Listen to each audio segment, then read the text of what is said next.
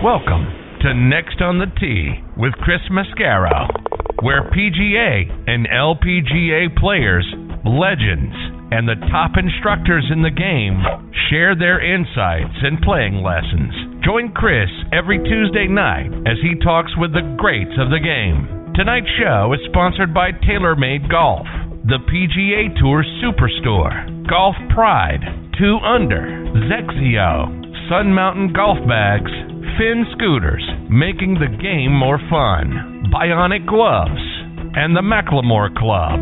Experience life above the clouds. Now, here's your host, Chris Mascaro.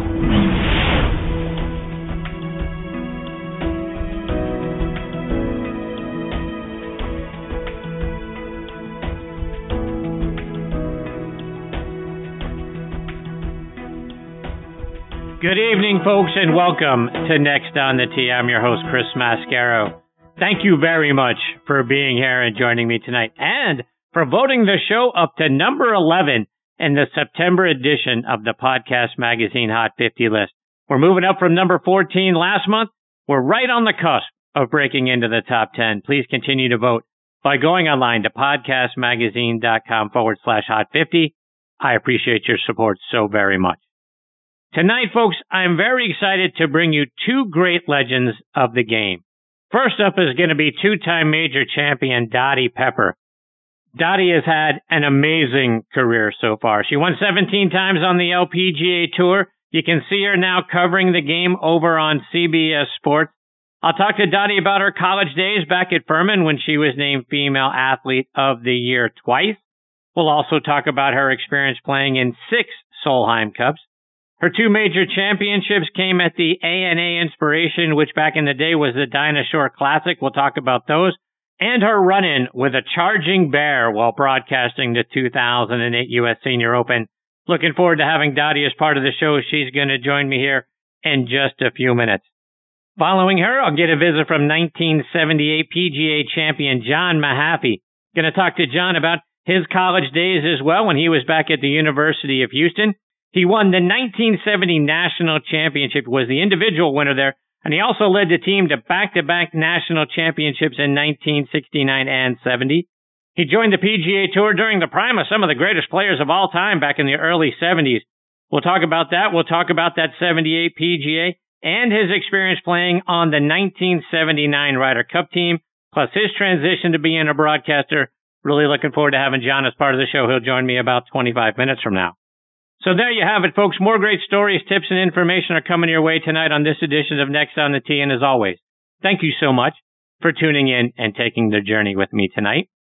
Before we get started, I want to remind you about our friends over at the Macklemore. As you guys all know, my buddies and I, we were up there for our annual golf trip not that long ago, and it was amazing. Everything about the place was first class. We had great accommodations. The practice facility they have there is fantastic. The on-premise restaurant, which is called The Craig, had outstanding food and service, and the course lived up to every great expectation that we had for it. I can't say enough great things about the place. Folks, go online to themacklemore.com to see how spectacular it is for yourself. The golf course is co-designed by our good friends Bill Bergen and Reese Jones, and our friend and PGA Tour caddy Kip Henley said, outside of Pebble Beach, it's the most beautiful 18th hole he's ever seen. And Golf Digest agreed, by the way, naming it the best finishing hole in America since 2000. See why everybody is saying that by checking out the course and the resort online at themacklemore.com. And folks, this segment of the show is brought to you by TaylorMade and their TP5 and TP5X golf balls. High draw? Check. Low fade? Check. Bump and run? Out of the sand or flop shot? Check, check, and check. No matter what shot you need to pull off, there's one ball that's better than them all, and that's a new TP5 and TP5X from TaylorMade. With a newly redesigned dimple pattern that decreases drag and increases lift, it's the number 1 ball in golf no matter the shot. So whether you need to hit high over the trees, under, or even through them, hit TP5 or TP5X, the one ball designed to handle it all. Check them out by going online to TaylorMadeGolf.com for more information. Okay, now joining me here on Next on the Tee is Dottie Pepper. Let me give you some background on Dottie. She's from Saratoga Springs, New York. Early in her career, at age 15, she won the New York State Amateur in 1981, plus the New York Junior Amateur titles in 1981 and 83. She was a member of the Junior World Cup team in 1981 as well, and was a low amateur at the 1984 U.S. Open. She played her college golf at Furman, where she was a 3-time All-American and lettered all 4 years. She won 5 collegiate tournaments, which is tied for the most in school history with Betsy King and Beth Daniel. Her career stroke average of 75.96 is still one of the top 15 all-time there. She had top 5 finishes in the NCAA National Championship in 3 of her 4 years during her college career. She was named their Female Athlete of the Year twice in 1985 and again in 87. She was inducted into their Athletic Hall of Fame in 1991, and their annual Coaches Award is named in her honor. She was a member of the 1986 Curtis Cup team, turned pro in 88, and won 17 times on the LPGA Tour, including 2 majors, at the 1992 and 1999 ANA Inspiration. Her winning score of 19 under in 1999 is still the lowest score to par in a major. She had 5 other top 5s in majors while on tour and was a member of 6 Solheim Cup teams. She retired from competitive golf in 2004. She began working as a golf commentator in 2005 for the Golf Channel and NBC. She's also been in the booth and on-course commentator for ESPN and now CBS. She was inducted into the South Carolina Athletic Hall of Fame in 2008, and it's a great honor having her with me tonight here on Next on the Tee. Hey, Dottie, thank you for joining me. Chris, thanks. That was a lot. You've done a lot. That's why you're in so many Hall of Fame. I'm just old, that's all. That's funny. Dottie, I want to start our time tonight by going all the way sort of back to the beginning with you. I know your father, Don, played baseball in the Detroit Tigers system, had some really good seasons for their AA and AAA teams, hit 302, 19 home runs in 1966, was on the cover of Sports Illustrated, March 11th edition in 68 with Johnny Bench and a few other great rookies to watch that year. Talk about your dad and growing up in a sports household. Well, it was a very competitive sports household that, as you can imagine, I grew up in. And going back to Sports Illustrated, I to this day give my dad the hard time that he may have gotten the cover, but I got the byline because I wrote for him for about 5 years. So, the needles are always out. Always out. But, my dad laid a great foundation for me as a professional athlete. Partly because of some of the things he felt like he made mistakes with, and partly things that he just knew as kid as a super type A personality. So I was one up at the turn, let's say that, on a lot of people just because of what my dad did and how he did it.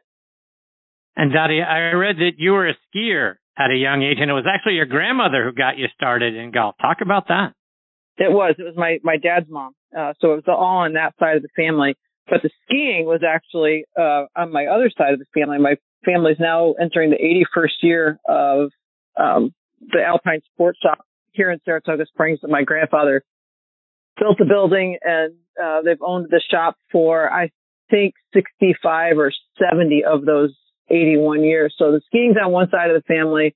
The golf was on the other. And I came out somewhere in the middle doing both. And it was my grandmother on my dad's side that was the player. I mean, she was at her best about at 8 and recognized that it was an opportunity to spend some time with her granddaughter. And I loved it from the very beginning. Had a series of 5 lessons from a journeyman PGA professional that would used to come through this area, giving some golf lessons, but also kind of playing the ponies in August, Saratoga being the hot spot of horse racing in July and August in the international sports world.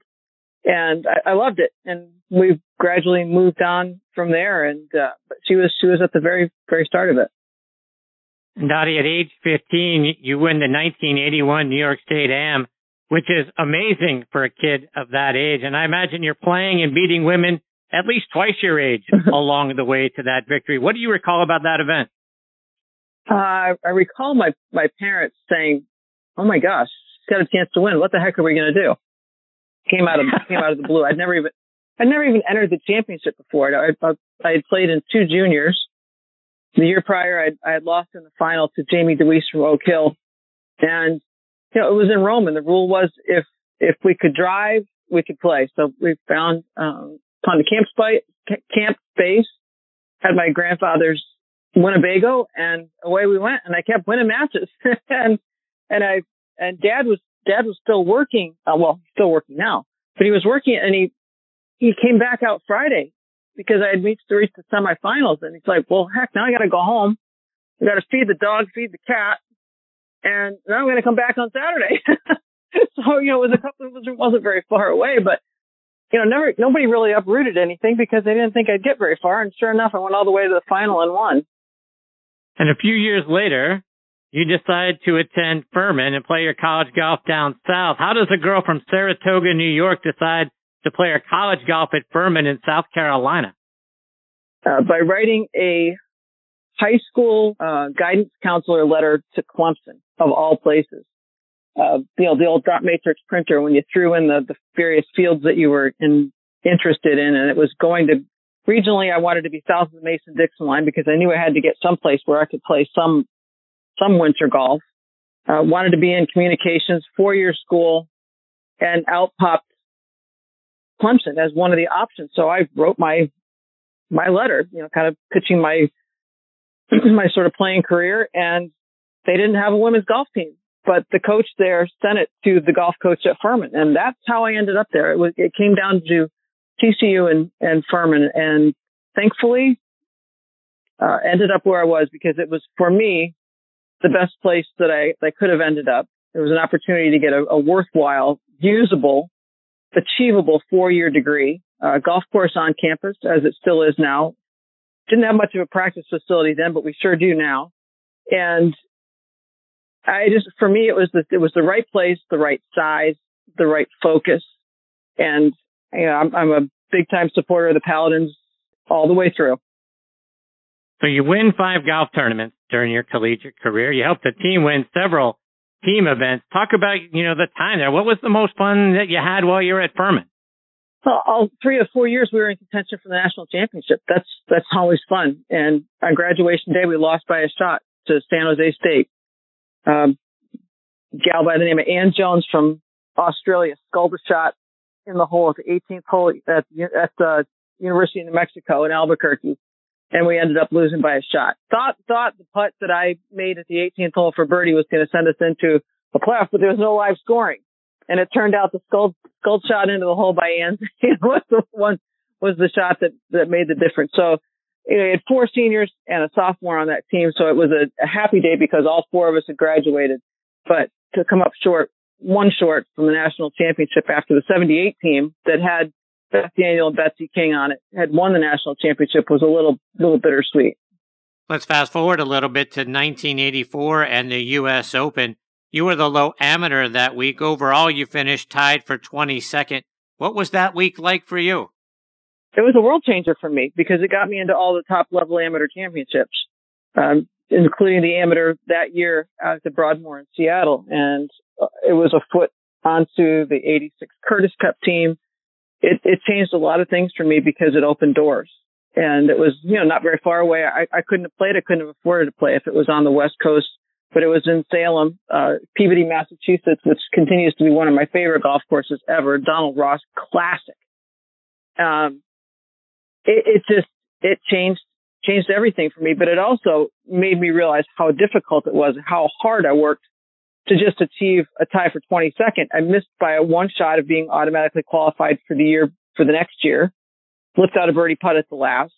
But you realize they weren't playing for a whole lot of money and you're working really hard. So it reinforced to me that I needed to stay in school and get a degree in case things didn't work out as they ended up working out. And Dottie, you get your first win on the LPGA Tour at the 1989 Oldsmobile Classic and a playoff over another Furman legend you just mentioned, Beth Daniels. You would beat her again in a playoff a few years later at the Sun Times Challenge. What was it like beating the person whose footsteps you were following in at Furman?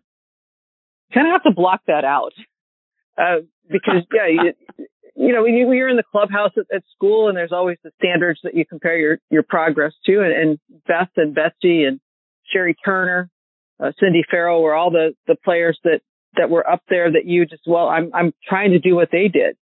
And I think my first one was particularly memorable because it didn't even end on Sunday. We ran out of daylight and had to come back and finish the playoff on Monday. So that was pretty wild stuff when you think about having to sleep or not going in to play extra holes against someone you had looked up to for so much of your life. Dottie, you get your first major championship at the 1992 ANA Inspiration, back when it was the Nabisco Dinosaur Classic, and you beat Julie Inkster in a playoff, but it was sort of a wild finish. Julie had a one-stroke lead over you and Patty Sheehan going into 18, which was a par 5. Patty hits it over the green and, with her third shot and it doesn't factor into the playoff. But Julie sticks it in there, I don't know, about 10, 12 feet. And then you step right up after her and you hit it to what's that? And she left the birdie putt short. Right. She is at 10, 12 feet. You come right up and you hit it inside of her to about 4 feet. Give it a little fist pump as you go up towards the green. And, take it from there. Well, it was off the left half of the hole, slightly uphill putt, and Julie had left her birdie putt short. So off we went to the 10th hole, and Julie hit a poor shot there off the tee, and I made a routine 2-putt par from about 15 feet or so, and so this is the bar time bet that you'll probably win if you'll say, well, Dottie Pepper won Dinosaur twice. Well, she must have gone in the lake twice. Well, I didn't, because 10 is landlocked, and I didn't have to dive the first time, but I went in the second time.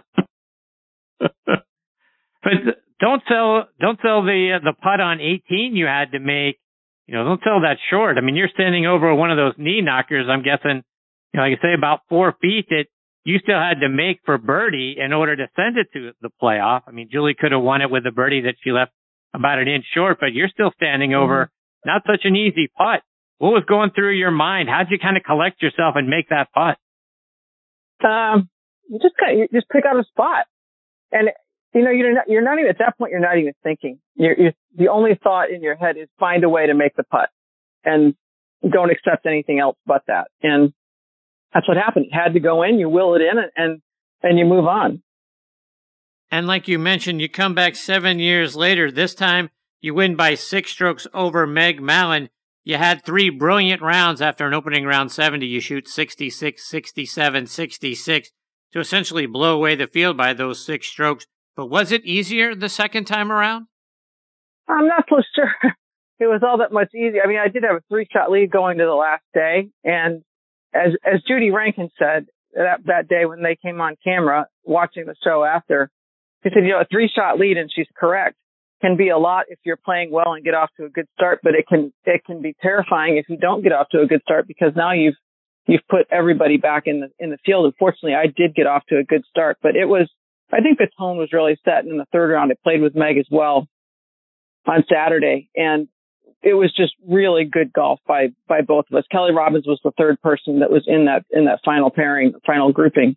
And it became just a counter punch. And I remember standing on the 17th tee on Saturday and just said to myself, you will not be the one to blink. You will not be the one to blink. And I just refused to let my foot off the gas pedal. And I hold out a couple of shots throughout the week. I hold a third shot at 9 for eagle. Ended up pulling out at 16 in the final round for eagle, which, the tournament was essentially in my pocket by then, but that was sort of just an exclamation point. But I came in really ready, knowing I was playing well for that particular major championship, and it lived up to everything I had hoped it would be. Dottie, talk about making the transition from being a player on the LPGA Tour to then carrying a microphone and commentating on it. Was broadcasting something that you studied and you trained for? Did it come naturally to you? Was it tough navigating the minefield, calling what you saw and being critical of some of your former peers? What was that like for you? It was something, yes, I always wanted to do. That was really my plan B if I wasn't to have made it on tour, to have played well enough to call it that my career. But I had great tutelage from Judy Rankin and people like Mike Tirico. But I think one of the most formative people early in my career was Tommy Roy, the producer, that's still the head producer at NBC Sports. And Tommy's philosophy was that you've earned this because you've paid your dues, you've hit good golf shots, you've thrown up on yourself. talk about golf the way you know how to play the game, and the microphone does not know whether you're male or female. And it was that sort of mentality that freed me up from the very beginning. And it was also a philosophy at NBC that Johnny Miller's mic was always open, whether it was on, well, I sat beside him when it was a women's tournament, but when it was the guys' tournament, Johnny's mic was still always open. And Tommy was a believer that as a walker, if you had something that you didn't agree with that Johnny said, you talked about it. If you backed it, you had your homework done and you believed something and knew it to be true, then you go ahead and you can go against Johnny. And I thought it made for great television. It freed me up. It gave me, I think, a bit of self-confidence, and also instilled the value of doing homework, because you didn't always agree with what Johnny said. Dottie, you worked at the Golf Channel with a good friend of this show, Keith Hirschland. Tonight's show is sort of a 6 degrees of Keith Hirschland with you and John Mahaffey joining me a little bit later. But talk about your time there at the Golf Channel and working with Keith. So I worked with Keith on live shows, and I did all sorts of golf with Keith. Did everything from men's amateurs to PGA Tour golf to LPGA Tour golf to stuff that was overseas. And we always kind of laughed. We'd walk in the trailer in the morning and he'd look at everybody. And he did this to a lot of people. It wasn't just me. He'd look, "You're going to wear that on air today?" But he always had the best socks. Okay, if you're going to criticize what I'm wearing or just be a smart aleck, I want to see your socks. That's great. I know you and John Mahaffey are friends, and I'm looking forward to having John as part of the show here in a little bit. Talk about your relationship with him. Well, John sat side by side with Brian Hammond, who I came through the Golf Channel and Keith Hirschland's tutelage with for years. And that's really how we became friends. We've gone back and supported Brian's golf tournament back in Indiana. And John is just one of the great souls in all of golf. And he has, I think, so many more stories and so much more value to bring than anybody's ever appreciated. I always have a soft place in my heart for John Mahaffey. I just love him. And I think most of us look at someone broadcasting the game and being on TV as living sort of a glamorous life, but you're living out of a suitcase 32 weeks a year, plus I'm sure hundreds of hours of preparation, airports, hotels. Talk about the side of broadcasting we don't see. Well, you described it really well. It's not really all that glamorous, and I think that's what people who haven't made it realize that, whoa, that's a lot of work, and it's not easy. I mean, rain delays. We're obligated to stay there almost all of it. You think about studio work. I remember sitting in the Orlando studio with Brian Hammond, and we're waiting for a Champions Tour. It was it was the Champions Tour then. Waiting for a playoff to finish. They were out on the West Coast and sitting there and watching Hurricane Katrina barrel into New Orleans and feeling so helpless. So you have these moments when what you're doing just seems so minuscule. But yeah, the late nights and trying to get to flights and having canceled flights and not spending time at home. I think a lot of people don't realize that we have sports on television over the weekends, all the holiday weekends in the United States, because a lot of people don't have those weekends off and they're working in sports television. And if I could give props to a lot of people at every network, that's what I would say. Just people at home, watching sports on holiday weekends, it's because a lot of people are out there working for it. And Dottie, we're on the heels now of this year's Solheim Cup. You were a member of 6 of those teams. When you look at our latest run, we've lost 4 of the last 6, and after winning 8 of the first 11. Talk about your experience being a part of the Solheim Cup and what you think the U.S. team needs to do in order to kind of flip things back to the way they used to be. Well, I was first Solheim Cup team for the United States in 1990. Was the last player that was automatically put on the team because of points earned. And it was just something that I wanted to be a part of from the very beginning. It was put together in less than 6 months. And we knew the Solheim Cup was announced at a May meeting or a June meeting for the LPGA Championship. It was a mandatory meeting for everyone. It wasn't just about the Solheim Cup. But, oh, by the way, this is going to happen in November at Lake Nona, and points have already accrued. So you could see everybody going, oh, my God, what tournaments did I play well in? What didn't I do? What do I have to do to get on that team? And it was it's part of my DNA. And I think now they've got to have a little more fire in their bellies, and I think they need to flip flop if they get it back to the United States, it'll come back here. I'm believing it. They're going to go back to even years, and so it'll be back here in 24. I really think they've got to free the players up and start with 4 balls instead of foursomes. I sense so much tension and so much just tentativeness in what happens playing foursomes out of the hopper for the Americans. That whoever is that captain, I would just hope they would flip the formats and free the girls up to go play, have some fun, and be intense about it. Dottie, just a few more before I let you go, and I want to take you back to the 2008 U.S. Senior Open at Broadmoor in Colorado. You had a very big furry fan running at you, which had to be a bit unnerving for you. Do you mind sharing that story? Well, we were in commercial break, and we had known all week long that there were bears. It was a drought that summer, and they had come down off the elevations looking for more food, and it upended a couple of the snack tables on the first and 10th tees at the Broadmoor.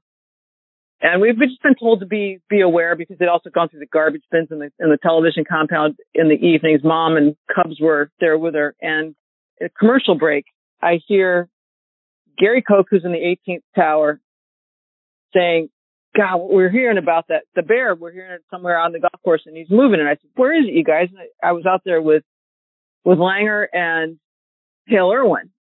And I think it was on a Friday. I think it was Friday, but it was definitely 2008 because the Olympics in Beijing were going on. And I just said, "Guys, where is that bear?" And like, "Oh, it's over. It's like 3 holes from you and going out the opposite direction." I was like, "Oh, fine."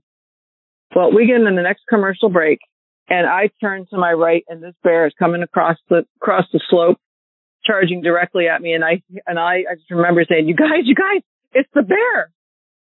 And I remember them telling me, you don't run.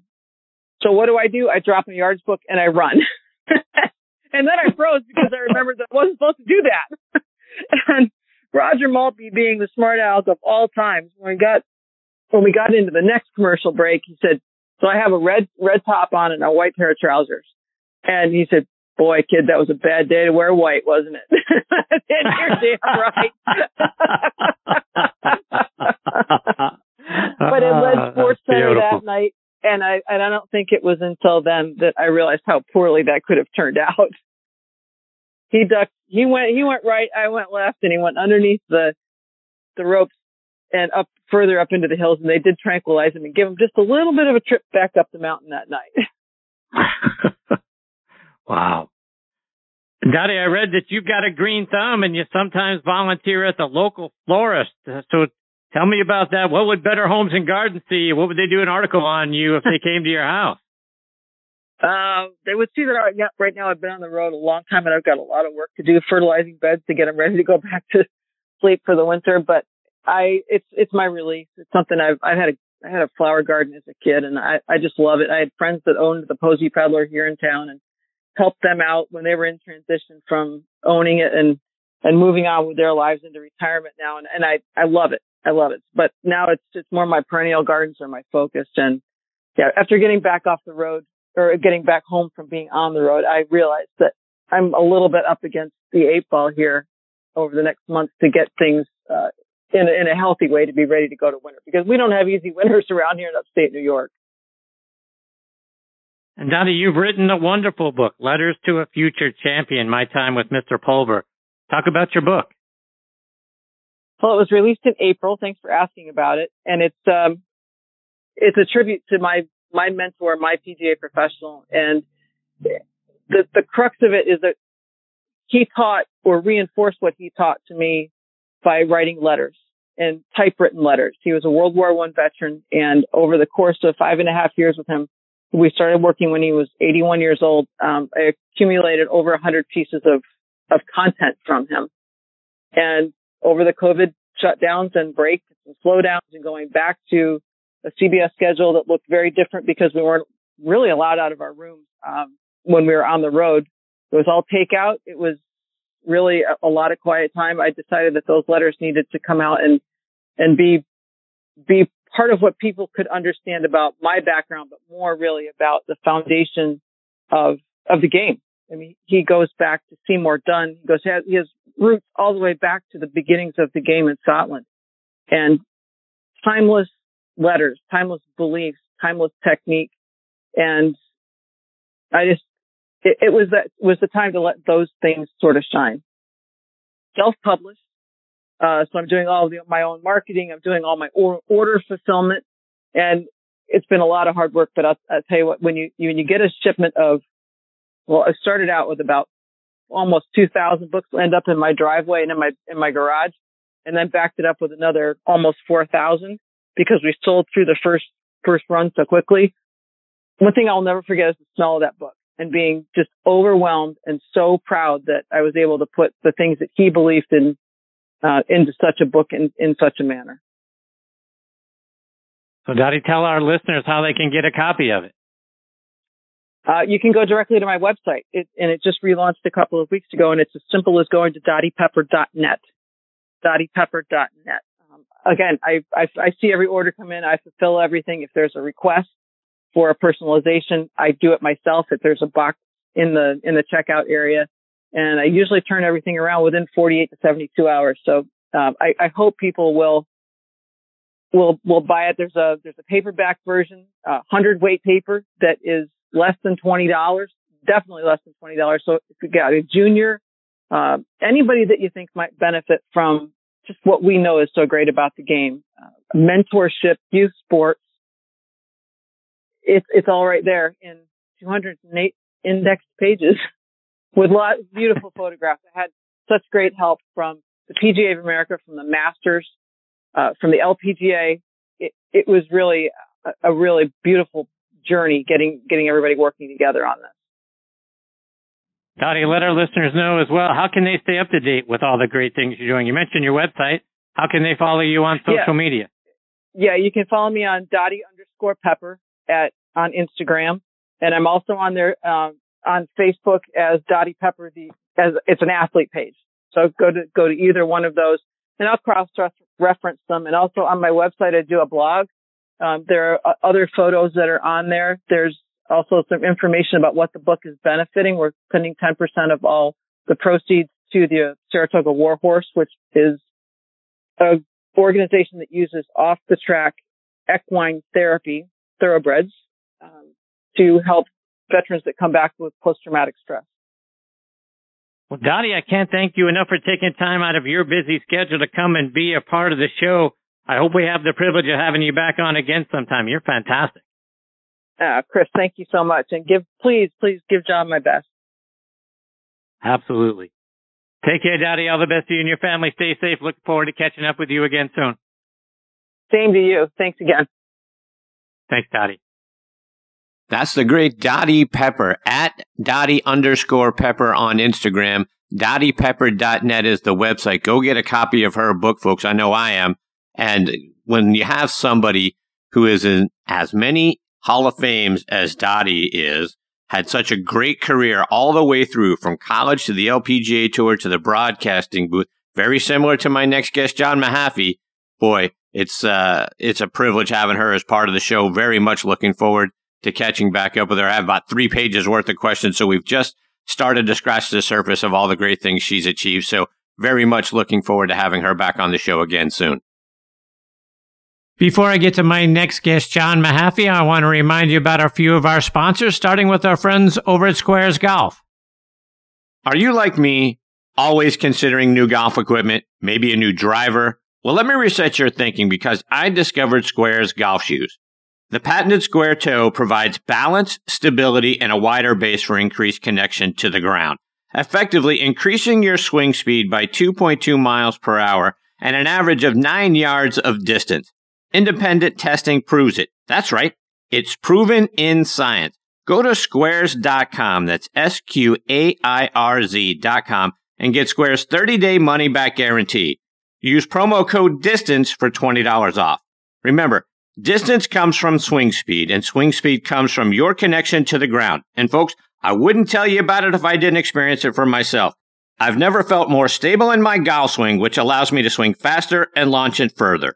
Squares, the distance golf shoe. I also want to remind you about our friends over at Bionic Gloves. Whether you're looking to own the golf greens, improve your workouts, or get your hands dirty in the garden, Bionic Gloves have you covered. Designed with a hand specialist, Bionic Gloves feature patented innovations that help improve your grip. The strategically placed anatomical relief pads also help prevent calluses and blisters, while the web and motion zones allow for greater dexterity and flexibility. Head over to BionicGloves.com to find the perfect glove to up your game. And this segment of the show is sponsored by our friends over at Zexio. In 2001, Zexio Strixon began making clubs for men and women, and they've improved on those clubs every year since. I was fit for a set of Zexio 10 irons by a great fitter on their staff. He got me dialed in, and they feel and perform fantastically. They are light. I've picked up nearly 5 miles per hour in swing speed, and they're deadly accurate. Every part of Zexio clubs are made exclusively for Zexio. Everything is light and balanced. Swing weights are made to give us the highest smash factor. And the best part of getting fit for Zexio clubs is hitting it higher and straighter than ever before, changing your game. Zexio clubs are a Golf Digest Hot List Gold winner for 2021. NB Park is a Zexio ambassador, as are Ernie Els and top instructor Martin Hall. See why and how Zexio can help your game as well. Go online to ZexioUSA.com. That's XXIOUSA.com and pick which set is right for you. Okay, now next on the tee with me is 1978 PGA champion John Mahaffey. Let me give you some background on John. He's from Kerrville, Texas, played his college golf at the University of Houston. He was named a first-team All-American in 1969 and 70. John won the individual title at the 1970 National Championship, and he helped the Cougars to back-to-back national championships in 1969 and 70. He earned his degree in psychology, and he was inducted into their Athletics Hall of Fame in 1976. John turned pro in 71. He won 10 times on the PGA Tour, including that 1978 PGA Championship, when he came from 7 strokes back with 14 holes to play to win in a playoff. He also won the 1986 Players' Championship. He won once out on the Champions Tour, and he was a member of the 1979 Ryder Cup team. In 1983, he was inducted into the Texas Golf Hall of Fame, and I am very excited to have him with me tonight here on Next on the Tee. Hey, John, thanks for coming on the show. Hey, Chris, great to be with you. And hey, I love Dottie Pepper. She is so good. Man, is that woman got some talent. Yeah, I think you want to talk about from an athletic standpoint and then over to the broadcasting booth. I mean, you guys had very similar careers. You had a great college career, won several times, won a national championship. You translate over onto the PGA Tour and the Champions Tour and then over to the broadcasting booth, and you guys actually spent some time together. I told Dottie this is sort of like the 6 degrees of Keith Hirschland, because Keith is the one that introduced us, and Dottie, and I know you work with both of them at the Golf Channel as well. Talk about that time that the three of you spent working together. Well, it was really great because she's a true professional. She does her homework, and she's not doesn't have any problem stating her opinion, and I love that in a player and also in a broadcaster. And I think Keith helped mold us both into a lot better broadcasting too. I remember when I first came on the Golf Channel, Keith was the one that finally got me. My wife wanted me to do it for years. I wasn't playing very well on the Champions Tour, and Keith finally convinced me to come on there. And my deal with the Golf Channel is every time they would come to me, Chris, I'd go, I tell you what, guys. So Keith kept saying, look, everybody's got to go to. You got to get rid of that. You know, nobody likes to hear that every time they come to you. So we'd go about 2 or 3 weeks, and we might have even been in Hawaii. I'm not sure, but Keith comes to me and I said, I tell you what, guys, and I hear in my ear while I'm talking, John, if I hear that one more time, I want you to put the mic down. I want you to put your clipboard down and walk in. You're done. Now, that's how you break somebody of a bad habit. And but he taught me how to do so many other really great things. What makes good television? A guy has an unfortunate happening on the 72nd hole or 54th hole on the Champions Tour, and it cost him the golf tournament, not by his fault. Hits a sprinkler head, goes out of bounds or whatever. And you don't really feel like going over and interviewing the guy because he feels bad enough. But being a player, he said, look, you can go in there and you can talk to him because he knows you know, and he'll make great television. So I think that's when you have a really great producer make you a better announcer. John, I want to go back to the beginning for you and talk about your college golf at the University of Houston. I'm curious, as a kid from Kerrville, Texas, which is a little north of San Antonio, I'm sure all the big Texas schools and those schools around Texas in that region were all after you. Why Houston? Well, actually, they weren't after me. That's the problem. What happened was I was a better basketball player in high school than I was a golfer, to be honest with you. And I had several scholarships to play college basketball, not in big schools or anything, but I was on the golf team and I'd won a lot of high school golf tournaments, and I won our district, regional, and state my senior year. And I actually and lost to Terry Jastrow, who actually went to the University of Houston at the same time I did the following year, in the Texas State Junior.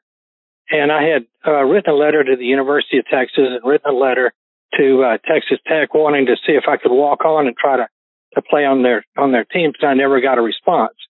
Well, with the way Terry and I both played in the Texas State Junior, then we both got calls from Coach Dave Williams wanting us to come down and be part of the freshman team and try to make the University of Houston team. So that's basically how I got on there. And Hal Underwood, who was like a 2 or 3 time All-American at the University of Houston, a couple of times on national championship teams, he and I played against each other a couple of times in high school when he was a senior and I was like a sophomore. And he's the one that got me into the University of Houston. I made like 40 points in a basketball game one time.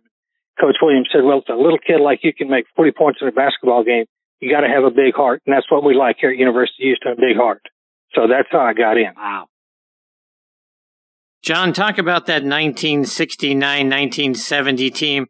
You had a lot of talent on that team, obviously winning a national championship. But you had Tom Jenkins on that team. He would go on to win once on the PGA Tour and 7 times on the Champions Tour. Bruce Litsky was a member of that team. We all know what a great career he had. Joe Stensick, Corker DeLoach, who was a 3-time All-American, Arthur Russell, who was a national junior champion before coming to Houston. Bruce Ashworth was a heck of a match play player. Kip Putterbaugh, who has a great academy out in Carlsbad, California now, and is one of the top 100 instructors in the game. Dave Schuster on that team. Talk about playing alongside of those guys. Well, there were a lot more than that, actually, that went to University of Houston. I think that was our strong point. And that's why Dave Williams had such great teams, because he recruited so well. Junior champions from all over the country and even all over the world. And like Joe Stensick, for instance, he did a stint in the Army and came back out and went to school. So he had a lot of experience in the real world as well. So we had a bunch of well-rounded guys, and you played and you qualified all the time. We were playing golf constantly. We came to school 2 weeks before school started, and we were playing 36 holes a day, qualifying, playing tournaments. And the first meeting we had, I remember, all we talked about was winning the NCAA. We got to be NCAA champions. We got a record to keep up. We got to be part of this University of Houston pride and do this and win national championships. That's what we do here. And when it's beat into you the entire time you're at the University of Houston, when you get to the NCAA and you're on the University of Houston team, you're ready to play. And I think that's why we were so successful. And we had so many wonderful players that there were no slouches that were there. So to make that team, you really had to play well. And Coach never pushed it. Coach wasn't a teacher, but he took the guys that wanted it the most. John, like you mentioned, in 1969, you win the first of your back-to-back team national championships at Broadmoor Golf Club. Now you're a member of that great tradition, bringing home a national championship. What was that experience like for you? Well, actually, the year before, Chris, we lost by, I think, a shot or two at Las Cruces. And I was a member of that team and shot like 65 the last round. And to lose by 2, it was heartbreaking for us. Plus, I was the youngest guy on the team and we drove everywhere. So I'm in the station wagon with Dave Williams driving all the way back to Houston, and he's telling me why I should never play again, why our teams are so rotten and all this kind of stuff because we lost an NCAA. He'd like to kind of give it to you if you didn't perform. And so when we won the NCAA in Broadmoor, we beat Wake Forest, who had 3 or 4 of the Walker Cup players for that particular year on that team. So it was really kind of a feather in our hats to do that, and it was a wonderful thing to get the tradition going again. And then when we went to the next year in Ohio State at Scarlet, I was playing some of the best golf I'd ever played, tied for low amateur in the U.S. Open the week before with Ben Crenshaw at Hazeltine, and came in there feeling really good and beat Lanny Watkins by a shot, which he never let me forget to this day. That's the only amateur tournament that he didn't win during his illustrious career. So, and I actually chipped in 10 times on the back 9, which is totally impossible, but just to make it. No, I didn't, but I chipped in a couple times on him. But anyway, it was great going to the University of Houston because it, first of all, it taught you how to travel. It taught you what to do on the road. It taught you what tournament golf was, what pressure was, because you had to qualify to get in, and then you had to play well on the team to stay there. So it was sort of like a mini tour before the mini tours were around, and it was really cool going there. And there was tradition. We weren't allowed to join fraternities. We were our own fraternity. And John, you turned pro the following year in 1971, and you're coming out onto the PGA Tour during the prime years of guys, like Jack Nicklaus's career, Lee Cherubino, Gary Player, Arnold Palmer still winning. Hale Irwin is now out there on tour. J.C. Snead, Johnny, the legends of the game are out there and they're winning on the PGA Tour, and now you're coming out and being a part of that group. What was it like trying to make your way on tour when you're playing up against those guys every week? Well, there again, I had a lot of experience playing the collegiate deal. Hubert Green was a good friend of mine, and he was a rookie the year before I came on the tour and won the tournament in Houston at Champions. Beat Don January in a playoff. So, I had the feeling, and Lanny was on my rookie year. He was the guy that went through the qualifying school together with me. Tom Watson was there, David Graham. So we played against a lot of really tough competition getting in, and kind of knew what everything was about. And luckily, when I was I worked for Jimmy DeMeritt and Jackie Burke at Champions after I graduated from Houston. They'd give you that opportunity if you thought you wanted to go on the tour.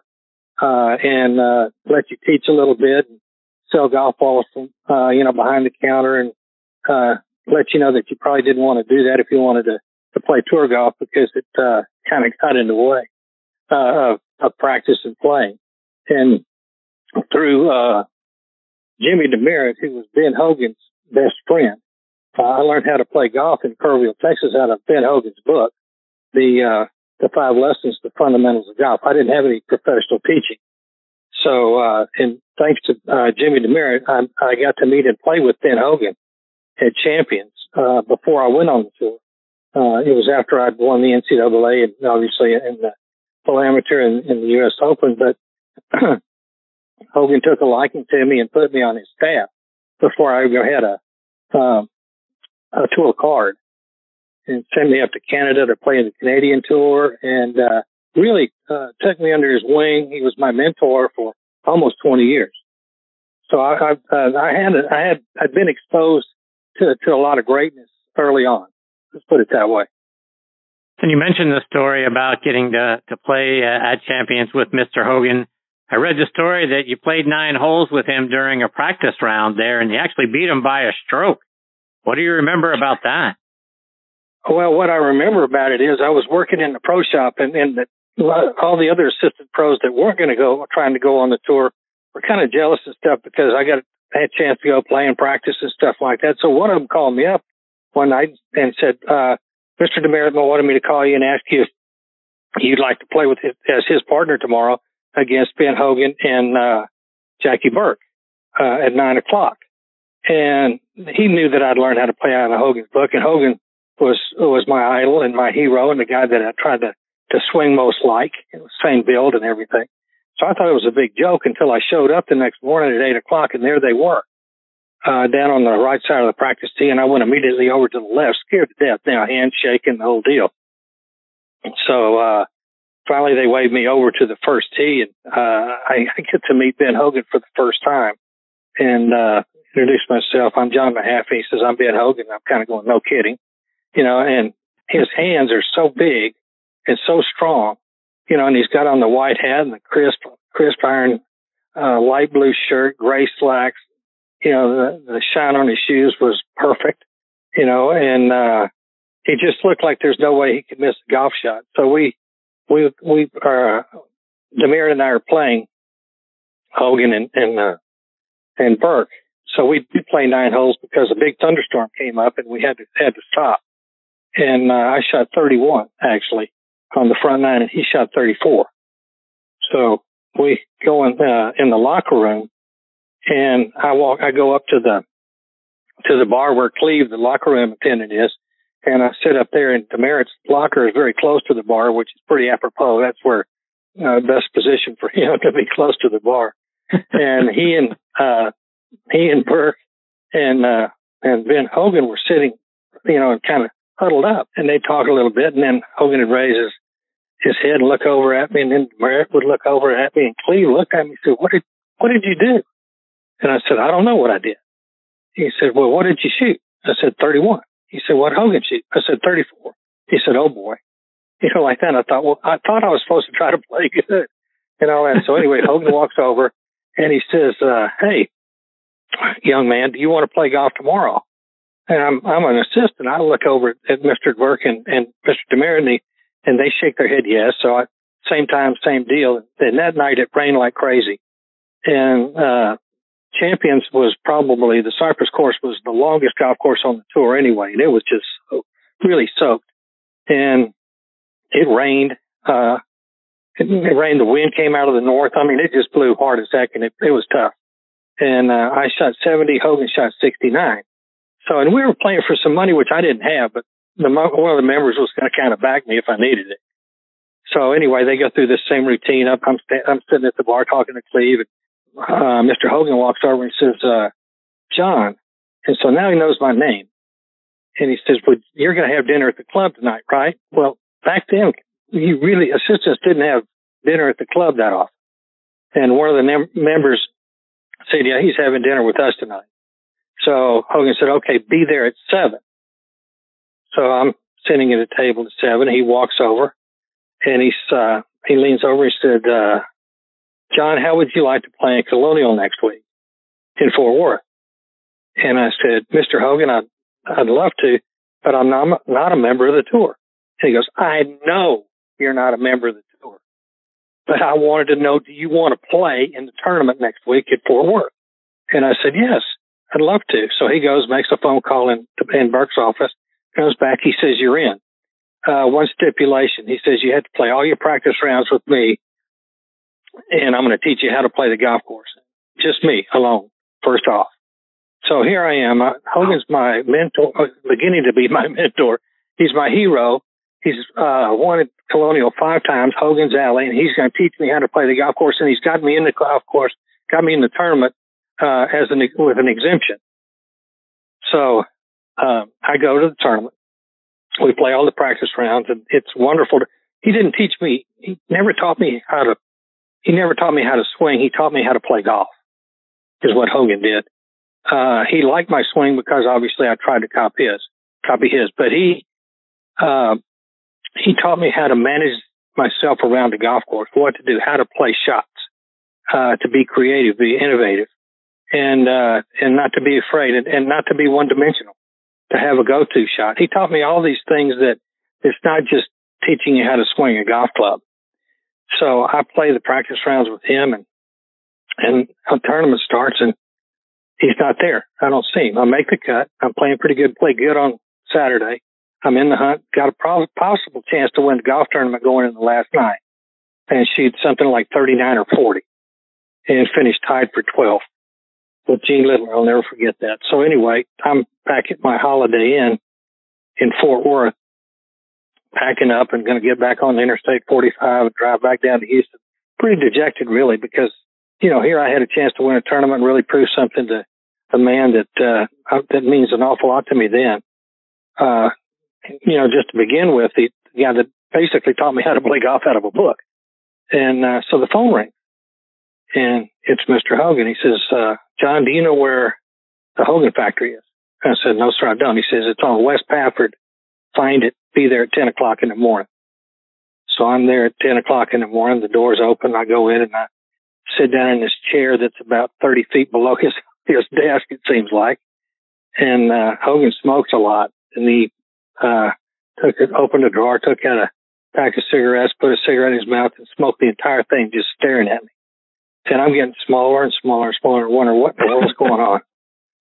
And he puts the cigarette out, opens another drawer, and takes out two pieces of paper, hands me one of them. He says, this is a contract. I want you to represent me on the PGA Tour. He said, I want you to represent the Van Hogan Company. And I said, but Mr. I know you're not a member of the PGA Tour, but you will be, because I've already got you.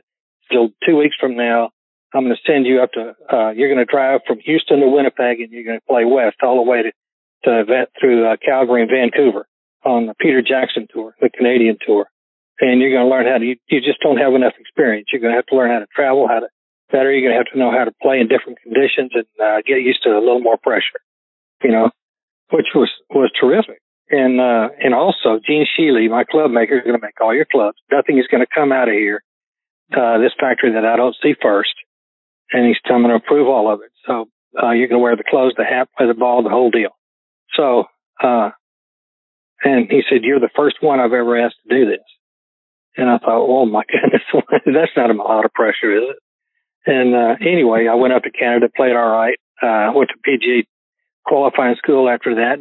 And Hogan sent, Gardner Dickinson to follow me every round to make sure that I wasn't making any stupid moves. And, got through the tour school, and, then that kind of established, I guess, an almost 20-year mentorship by him. And, I learned a lot of golf from that man, and I learned a lot about, life as well. And he was a wonderful man to me. Everybody thought he was so hard. But he wasn't to me. He was one of the kindest people I've ever been around. Yeah, so talk about that. It's interesting because I've heard sort of what you just said, that he was a really hard man, didn't talk a lot, didn't really speak to too many people, man a few words, and it seemed like it was the exact opposite with you. Why do you think that was? Well, I think he liked my work ethic. I think he thought I was going to be maybe a second coming of him in a way. It looked like there was a lot of potential there, and I kind of messed that up in the middle of my career. But I think he saw the potential to do some really good things. In fact, my second year on tour, I won in Las Vegas, and that got me in. That was in 1973. So I played the 1974 Masters, and Hogan gave me his diagram book that he made for Augusta. He wasn't playing Augusta anymore. His legs just wouldn't take it. Not even practice rounds or anything. So I went, he said, I want you to take this book, and I want you to play the golf course, basically. So, I played the practice rounds using it and everything, and noticed that on the third hole, everything was in black, black pencil or pen, except the third hole. And he had written in red on the third hole, whatever you do not hit driver off the tee at 3.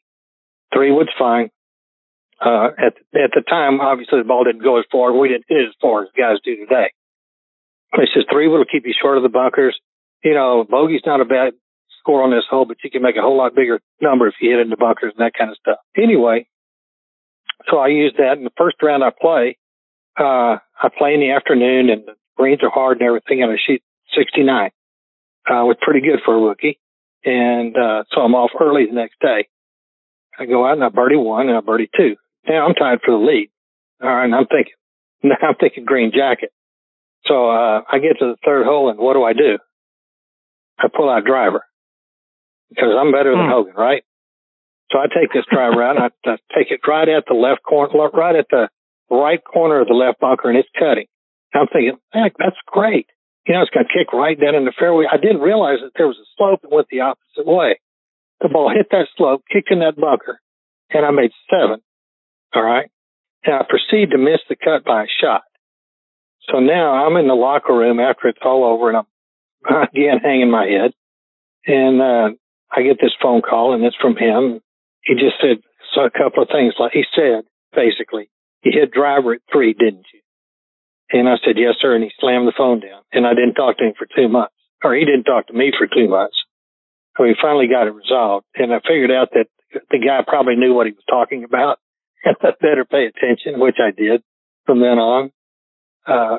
One time he asked me to come into his office before the year was going to begin. I got the schedule for the upcoming year. So it's got like 45 tournaments on it. So he says, bring your schedule. I want to talk to you about this. So I go in there, and he says, all right, I want you to take this pencil, and I want you to circle or check off your favorite tournaments. So I go through there, and I played a pretty heavy schedule, so I check off about my favorites, maybe 20 tournaments, and a little less than half. So I hand it back up to him. So he takes it, and he looks at it, and he tears it up. And he throws it in the garbage can. He looked at him, he says, as good as you play, he says, you ought to, every one of those golf courses ought to be your favorite. Every one of those tournaments ought to be your favorite. There's not one single tournament there that you can't win. And you've got to think that way. And that's the way he thought. That's the way he played.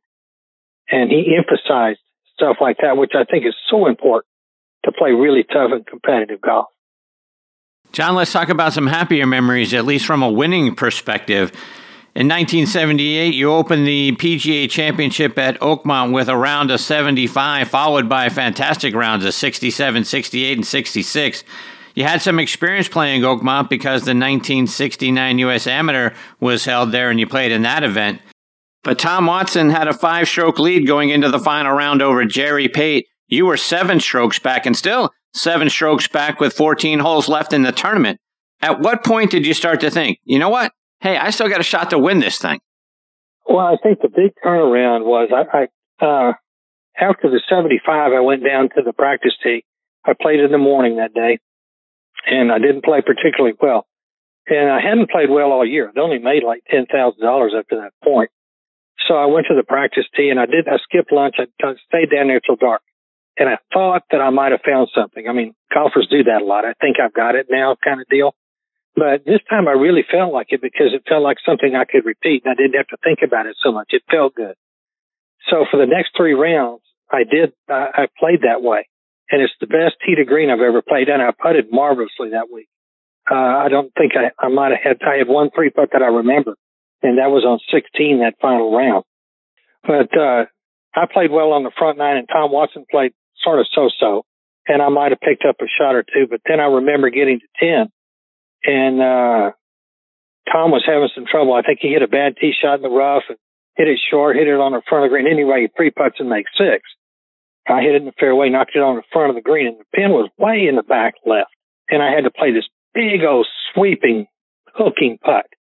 And I made it from 60 feet. So there's a 3-shot swing right there. Then I birdied the next hole, and then birdied the par of the next, birdied the one after that. So now all of a sudden, I'm starting to catch up a little bit. Watson's making a bogey here or there.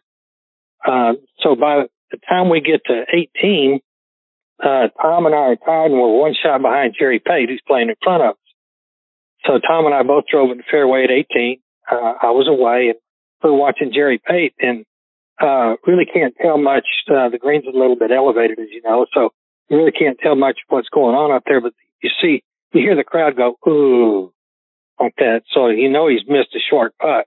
But we didn't know if it was birdie for par or whatever. Anyway, we found out that he made bogey, missed a 3.5 footer for par. And so Tom and I both hit decent second shots behind the hole and awfully quick coming down the hill, so you can't be overly aggressive. So we make par, go to the first hole for a playoff, and it's sudden death. And we all made pars in different ways. I think I got it up and down. The other 2 hit green, 2-putted. So I had the I had the honor when we drew it on the first hole, so I had the honor at the second. And it's a short par 4 with a creek down the left, bunkers on the right, heavy rough right, and probably the fastest green in the world, I'm thinking, from front to back, or back to front, sorry. It's like a ski slope. And they had the hole location on a little shelf in the back left. And I thought, this is my really good chance. Both these guys are hitting a whole lot further than I do. And the golf course doesn't get any shorter than this right here. I'm just going to be aggressive. So I took out a 3-wood and knocked it down between the water and the creek and the bunker. They both took out irons and laid it further back. And Pate missed the green. Watson hit it on the front right. So I've got an 8-iron in my hand, and I can hit a little draw and put it in by that pin. So I get about 12 feet left of the hole. Heck of a shot. Pate makes bogey. Watson puts it up and leaves it about 10 feet short. And I had maybe the fastest putt, Chris, I've ever had in my life to look at this thing. I'm not for sure I even breathed on it. And it didn't have a whole lot of break, kept it inside left. And it's one of those that you pick out a spot about, 3 or 4 inches in front of your ball. And if you roll it over that, you figure you got a good chance. Well, this ball went right over the top of that to dead center. And I don't remember much after that because I was airborne. Yeah, I was sort of curious. What does it feel like when that putt disappears? That's got to be just the most wonderful elation, of your golf career outside of probably winning the national championship. Well, the thing is, 1975, I lost the U.S. Open in an 18-hole playoff with Lou Graham at Medina. In 1976, I lost the U.S. Open to Jerry Pate on the 18th hole when he made birdie at Atlanta Athletic Club. So I'd had a couple of close calls, and this was kind of like, okay, enough is enough. It's my turn. I want this. Not that you can always make that happen, but that was the positive feeling instead of you have disappointments like I had in 2 U.S. Opens. I can either make you or break you. And I think that helped make me a whole lot better player and able to handle the pressure a whole lot better at the time. And John, you back up that win by winning the following week at the American Optical Classic at Pleasant Valley Country Club, this time by 2 strokes over Raymond Floyd and Dr. Gil Morgan. And Raymond was the defending champion there. Talk about backing it up and winning in back-to-back weeks. Well, the funny thing about that, Chris, is you remember a guy by the name of Joe Braley?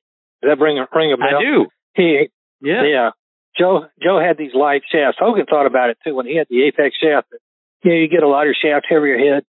You can swing it faster with more mass. You hit it further, maybe straighter, whatever. Well, Braley had the same kind of thing. Precision shafts was his deal.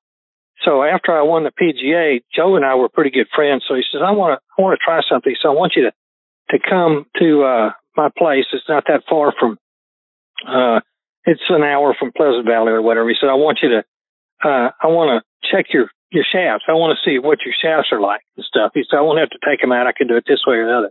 So I go over there and the guy takes all my grips off, and now he's checking the vibrations. And I had these grips on there. They had reminders in the back and they were all on there perfect for the PGA. Well, now he doesn't have the same kind of grip.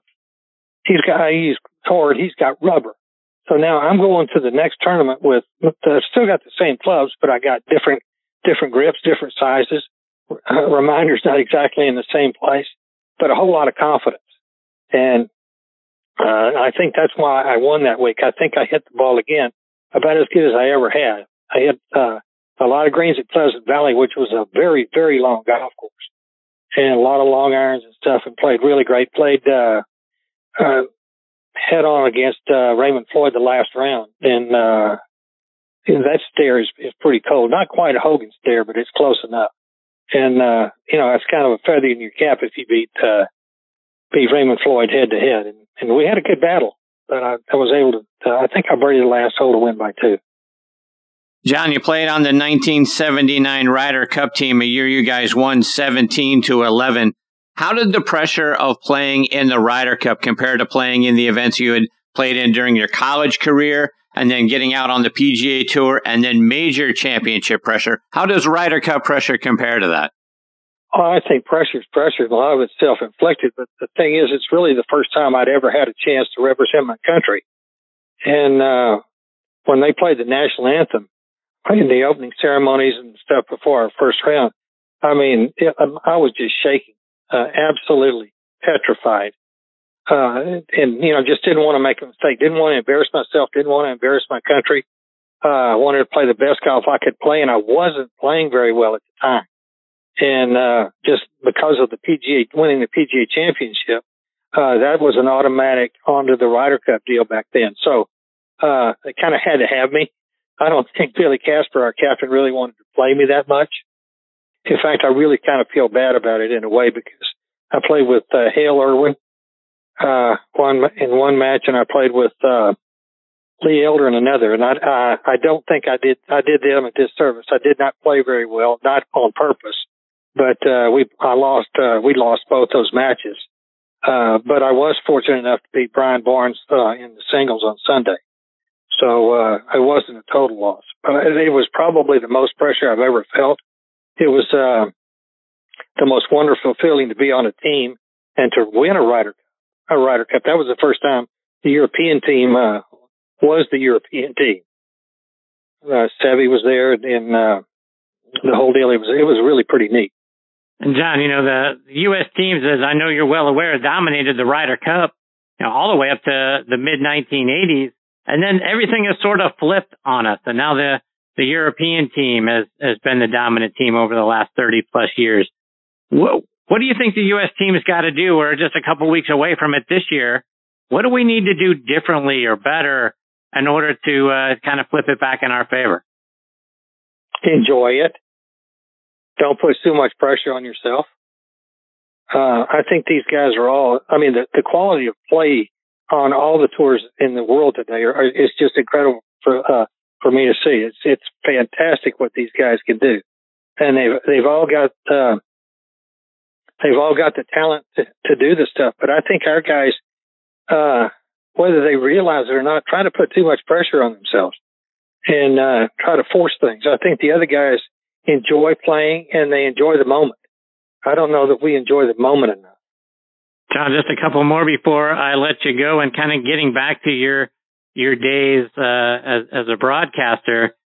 How did you walk the line between sharing what you saw and what you saw happening out on the golf course versus, not alienating the guys that were your former peers? How did you stay away from that? Well, I had a pretty good guy that was a sort of a mentor for me, and that was Dave Marr Jr. Okay, Dave Marr, when he worked for ABC and worked with Byron Nelson, I had an injury. I'd broken my hand right before a couple of the Texas tournaments. And Dave came up to me and said, "How would you like to work at ABC?" And Terry Jastrow, the guy that beat me in the Texas State Junior way back in the day, was actually a producer for ABC for these. And Terry says, "Why don't you come work a couple of tournaments and see if you can do it, see how you like it."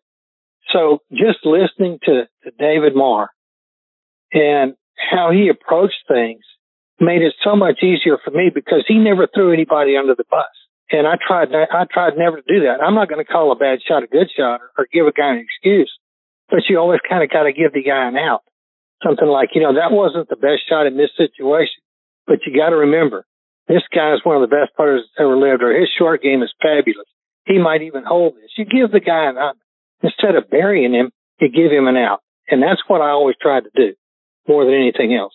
Not try to sugarcoat anything, but not bury the guy. And John, you wrote a book about your time in the game, and it was titled Hogan's Boy, which I believe Sam Snead used to refer to you as. Talk about your book and what people will learn when they pick it up. Well, I wrote the book, Chris, for a couple of reasons. One, to see if I could write, because I really always wanted to do that, but I devoted so much time to golf that I didn't really pursue it. So I felt like I was fortunate to play through several eras of the game, all the way from Nelson, Hogan, and Snead, all the way up to Tiger and Phil and everybody in between. Most of those guys were good friends of mine. Somebody you didn't have to go through gatekeepers to talk to on the telephone. If you had a problem, you could talk to them about it. It was a great fellowship, a great fraternity to be a part of. And having been a major champion and so forth, I felt like, I'd earned the right in a way to write a book about my experiences and to give people a little bit different view of, like I was talking about earlier, Ben Hogan being much more of a kinder soul to me. If he knew that you had a work ethic, if he knew you cared enough about it. Lee Trevino was the same way with me. So was Arnold Palmer. I mean, Trevino taught me how to fade the golf ball. He taught me how to hit the little bladed wedges around the green. All kinds of things like that. And great guys to play practice rounds. Don January, Littler, Miller, Barber, all took us under their wing, and showed us how to play how to get into corporate pro-ams, wear a coat and tie, say yes sir and yes ma'am, learning how to do clinics. And because to give back to the game and to give back to the people that gave us the opportunity to play in front of them, the sponsors, the people that came out and watched us, the fans, that's what it was all about. Build your product, build your name. And these guys all thought that, believed it, and lived it. And that's what my book's basically all about. It's not about a lot of teaching, but it's about how it was back in the day. And it was pretty darn cool. We traveled it was like a circus, all right? And we all traveled and we all did our stuff. We tried to play like heck and beat the other guy during the week. We were best of friends after that. And it stayed that way. It has through my whole lifetime. And I wouldn't trade it for the world. John, expand on that just a little bit, because I think that's something that's unique that not enough people are aware of, is how the veterans out there on the PGA Tour would take you under their wing, and not just from what it's like to be on the PGA Tour and life on tour and stuff like that, but really teach you shots and teach you how to hit things. I think we think of you guys as out there beating each other's brains in, like you said, and trying hard to compete and probably not wanting to share trade secrets, but it was really the opposite of that, wasn't it? It was. I think everybody wanted to beat everybody else when everybody was playing at their best. That's when you know you can really play. When you beat the best with your best, and that's what these guys. Trevino, for instance, when he taught me how to hit the bladed wedge, I came into the final hole of the Tournament of Champions one year playing with Jack Nicklaus, tied with Johnny Miller, and Johnny Miller had parred the last hole, so Nicklaus and I were in the last group. And I hit it. It was at La Costa in Carlsbad. And I hit it on the green and two, and it just kind of rolls off the edge of the green up against the collar. And I'm putting with a bullseye back in the day. And I wasn't aware of or even thought about hitting a 3-wood out of there or, bellying a wedge or anything like that. So I tried to putt it. The putter got hung up in the grass. I left it 10 feet short and missed the putt, lost the tournament by a shot. And I think Trevino and John Brody, they were in the locker room, and they were watching it on the tube. They came out, or Trevino came out with 3 golf balls and a wedge and was waiting for me when I got out of the scoring tent and took me up to the putting green. He said, "I want to show you something, man." He said, how did you not know how to play that shot? He said, "Let me show you this." And he did. He showed me how to blade it, because that way the ball comes out of the grass so much more consistently. It's almost like a putt. You almost have a chance to make it every time. And I never dreamed of anything like that. So these guys, they learned how to play by digging it. Well, out of the dirt. Okay. If you want to put it that way, that people use that a lot, but that's the truth. Trial and error. And, they discarded all the stuff that didn't work, but they figured out what did. And they were not afraid to share that with you if they thought that you would put it to good use. If you would work at it and you would use it. And, but it's different today in another way, Chris. Think about this. All these youngsters, and there's nothing wrong with this. Don't get me wrong. They all have their teams. They all have a lot of their fathers or their teachers or pros that are taught their kids how to play. They don't really need somebody to teach them how to play. They've learned how to play the game. They've played so much longer. They start out at, almost infants. It seems like some of them. And they're tournament tough by the time they get to college. They played great in high school. By the time they get to college, they can really play. And then when they get on the tour, they're ready to win. And they have their teams. They don't really need all this stuff. They have their camaraderie with their friends. There's still the same kind of deal out there. You still have the guys that run around together and stuff like that. It's great to see. But I don't know that they need the same kind of help that we kind of did. It was a little bit different back then. You were your own team, basically. John, before I let you go, how can our listeners stay up to date with you, whether they're following you and it's online or it's on social media? Where are you at? How can we stay up to date? Well, let's see. I'm at Hogan's Boy on Twitter, and Hogan's Boy Comcast.net is an email, and the book you can get through Amazon. Well, John, it has been a lot of fun having you as part of the show. I feel like we've just scratched the surface of the stories and the things that you got to experience along the way. I hope we get the privilege of having you back on the show again sometime. I'd love to do it, Chris. Thank you so much for having me. John, stay safe. All the best to you and your family. Like I said, look forward to catching up with you again soon. Okay. Appreciate it. Thanks. See you, John. That's the great John Mahaffey. And folks, I am 100% sincere. I feel like we have just scratched the surface of all the great stories and experiences that John has had. Look forward to checking out his book. Again, it's called Hogan's Boy. I'm sure it's great stories in there and a lot of great lessons and a lot of great things that he experienced and that Mr. Hogan and other greats of the game taught him along the way. But from a great college career to an outstanding PGA Tour career to one of the all-time greats behind the mic, John has certainly had a full golf career that I'm sure there's a whole lot more to learn about and a whole lot more stories that we could sit back and enjoy. So looking forward to having John back on the show again, like I say, real soon.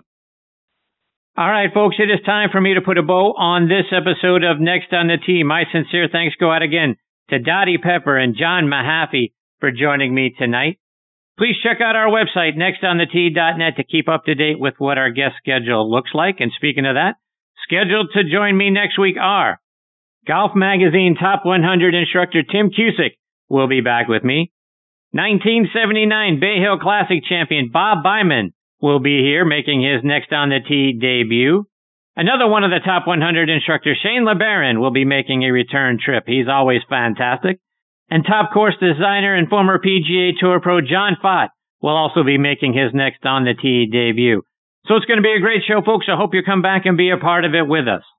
Folks, you can stream this show as a podcast on a number of great podcasting sites and apps, including Apple Podcasts, Google Podcasts, Amazon Music, Spotify, Pandora has jumped on board, iHeartRadio, Stitcher, Audio Boom, Player.fm, and Podcast.co. And folks, if you have another favorite podcasting site and app, just go to the search bar, type in Next on the Tee. I'm sure we're on there as well. Folks, thanks again for choosing to listen to this show tonight. I really appreciate the fact that you continue to make Next on the Tee a part of your golfing content. Until next week, hit 'em straight, my friends.